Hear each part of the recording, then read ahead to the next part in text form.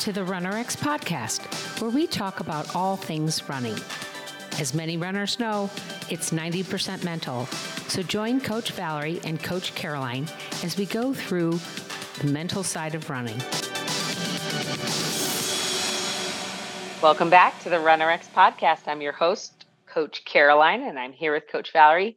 Coach Valerie, I want to talk about I was just doing some research, looking at the trends, basically, now that we're out of there, like what has happened out post-pandemic, and now that races have almost gone fully back to being in person. There are still some straggling virtual concepts that are out there, virtual races and so forth.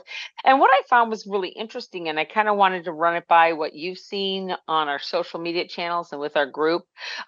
Basically, the trends are showing that many more beginning runners, people that have never run before, didn't run in high school or whatever, are getting into the sport. And I found that fascinating, and that their goal seems to be less competitive and more about just enjoying running.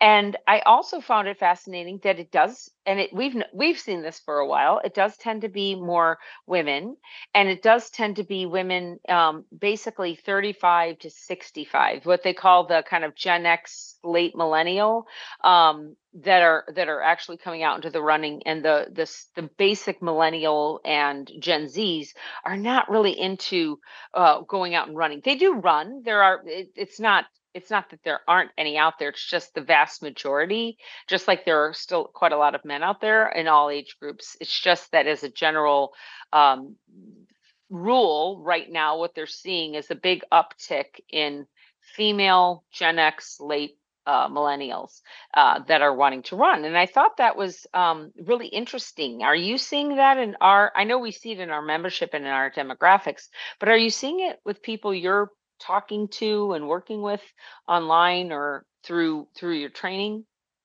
I think it's a challenge for me. I've been coaching now for almost 34 years. And when this kid at the gym told me this morning, I said, I can't remember. I think my first marathon was the Dallas Cowtown in Fort Worth, and it was the year 2000. That was my very first marathon. And this kid at the gym, he's 17, I believe. So he's like, man, that is so long ago. And I was like, you're right. Yeah, it was. But I've done a lot before you were here. And anyway, when I first got into running, I was just doing in college, and I just did 5Ks and 10Ks. I didn't consider running a marathon until I'd graduated college already. And just, it wasn't because I was more of a fun runner. I've always been, I wasn't a distance runner or competitive. So 5K, 10Ks, maybe a couple halves for me. So the marathon wasn't even a thought, if you will. And a friend of mine at the time was like, hey, let's run a marathon. And I thought, sure, what is it? Right. She was like, how long is 20? She was like, it's 26.2 miles. And I was like, let's go for it. And the fun part, I still remember when we were standing at the start, and we were less than 1,000 people in this marathon. And it was one of those where it was a marathon, a half marathon, a 10K. It's still like that today, by the way, and a 5K. But total in the whole event was like less than 1,000 people. So I think like less than, I don't know, probably 200 ran the marathon. And he said, the guy announcing it was like, just so you know, we all think you're crazy. Everybody kind of laughed about it. And I was in my 20s. Wow. Am I thinking about my age? How old am I? But it was the end of my 20s. And I spent really my 30s and almost all of my 40s from then on signing up for every event. Like I got hooked immediately. So when I first started doing these and my training, when I was coaching people, most of my clients were older than me when I first started being a personal trainer, because I was right out of college and they were already obviously established. So when I first met people that wanted to run, they were all mainly women and kind of after kids, like they'd had kids or their kids were really young and they wanted to get back in shape. So that kind of running seemed to be like the quick way to do it. And Mhm. so I've always kind of felt like that's the age where I meet people in running. And then we see the older generation, because now it's funny that I've been running, Right. distance running for a long time. More, coaching longer, but right. It used to be kind of, but you'd always kind of see the same people at the races, and they generally tend to be 35 and up. Like that, I feel like that's always been because of that age group, especially with women. It's a way you can be kind of social or not social or take your kids kind of thing. Right. So I found, for me anyway, for us, is we started to get so many older runners, runners that were coming in and they're in their 50s and they're in their 60s. And in my personal life, I had runners in their 70s and 80s that were just like getting excited about the fact that they either had never run and wanted to or could still run. So I feel like I've kind of always been with an older crowd, if you will. But I think that like what you're saying and what you're seeing, because what I see like on social media is more about, hey guys, let's just get out and run. Yeah. Like it doesn't matter how fast you are. In fact, I've seen a huge trend and try to run slow, which I just kind of giggle at because most people that are running are struggling. Like if Right. you've never run before, running is really challenging. So when they're like, oh, just take it easy, you're like, I can barely breathe. Take it easy. Right. I don't mean that in a bad way because, I'm a running coach. But when I see this stuff, and I think the idea, which is nice, is to tell people, just get out. And the pandemic really did that, right? We saw people, and it's so easy. You just have to get a pair of shoes. So I think we Right. are seeing more and more people attempting it because I think that online community, that Strava and the Mhm. Garmin's and the right being able to connect. Mhm. And I was surprised, like you said that races aren't quite back to what they were, right? Right. Like I would say maybe except for the big ones Yeah. Yeah. Well, it's because funny. Like New York now, I didn't realize that New York you now have to qualify for just like Boston. no, it's a lottery.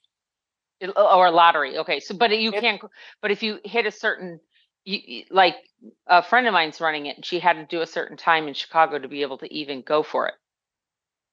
so that's new. See what I mean? And there Yeah. was more people this year. They upped the qualifying times for Boston because they had too many people meeting the qualifying times. Wow.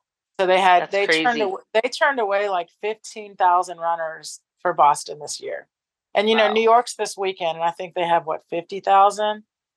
Yeah. So I what's so that was but it's interesting, right? Because it's like those are the big races and the big and this is the other thing. A lot of people that run are like, I don't just want to run, I want to run New York or I want to run Right. Boston. Right. And then you and I always talk about we always meet the people that just want to run around their neighborhood and not hurt themselves.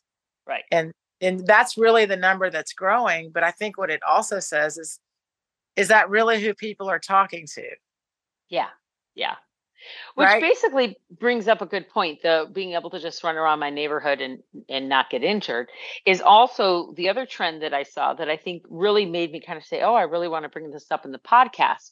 Is the highest number of people that are signing up on event week. It's like 25% of runners sign up the week of the event. And I thought, isn't that, and you even asked, was that the of course, not the marathons. It's the 5 to 10K side. And I didn't even check the half. I was looking more at 5 and 10K. Right. But I thought that was really telling because that's what we aim to do for you when you work with us. Basically, you should be able to be training and not training, but running consistently. And so that you could just say, like, if your friends on a Monday said, "Hey, the Dallas Marathon is, this weekend, but let's do the 5K or let's do the 10K." You could just basically go and do that because it would be basically what you were doing in your training runs and it Right. wouldn't cause any additional stress on you. And isn't that wonderful? Can you speak to that? Don't we have members that we like didn't even know they were running a 5K and they come in and get an age? Yeah. Yes, and 100%. So that's kind of fun too. Like if you're not training for anything and you just are a recreational runner, I just like to run. So that's the one thing we give our clients, of course, is like a maintenance program, like a lifestyle run. Like here's what you should run week by week, so that you can just go out and run. And we always give people a range. And the best part though is just like you're saying, it's like if you're conditioned and you run well, like how we help you with running and you're efficient, yeah, you should absolutely feel confident. And hey, I want to sign up for this weekend's park run, or there's a, I don't know, family or a 10K for a good cause, and Right. and really just have fun with it. And I wonder though, it's funny for us old racers. I don't know how it is anymore, but it used to be like the earlier you signed up, you got a better deal, or they'd have better, Yeah. or they'd have better swag. Like get the jacket or get the T-shirt if you sign up by this event, by this time. Of course, I come from an era where I signed up one time for 12 races just to get a cup. Like you Oh my finish all God, 12 races. I have a jacket, I have a backpack. It was called the Distance Challenge, and so it was just funny though, like when people talk about signing up, some people race for good causes, which we love that too. Sometimes it's just fun to get the swag bag. So these late signups, like to me, that's really new. Like, cause as someone that likes to have events planned, however, knowing that your body could take it and it would feel fun, like, oh, sure, I'll go sign up for the 5K. That's a great feeling. I can see And how that could be younger people. Yeah, and that's kind of why I wanted to bring it up here, that if that is kind of your goal, maybe you don't want to be competitive, but it would be nice to, when you see, oh, I didn't know about that run in my neighborhood, or that's a great cause, I'd love to do that. I don't necessarily want to go maybe even the full half. I just want to do a 10K. Like I said, you want to just go out for a run for an hour and, boom, you're done. So if that's you, we hope you'll take a look at the RunnerX membership and the immersion. Go to runnerx.fit. That's runrx.fit, and go ahead and join us with the quiz, or follow us on social, see what we're doing. And we hope that you will keep listening to us, subscribe, and give us a 5-star review. Thanks, guys. Thank you for joining us on the RunnerX podcast. If you'd like to know more, join us at www.runnerx.fit. And if you have additional questions that you'd like answered on the podcast, email us at support@runnerx.fit.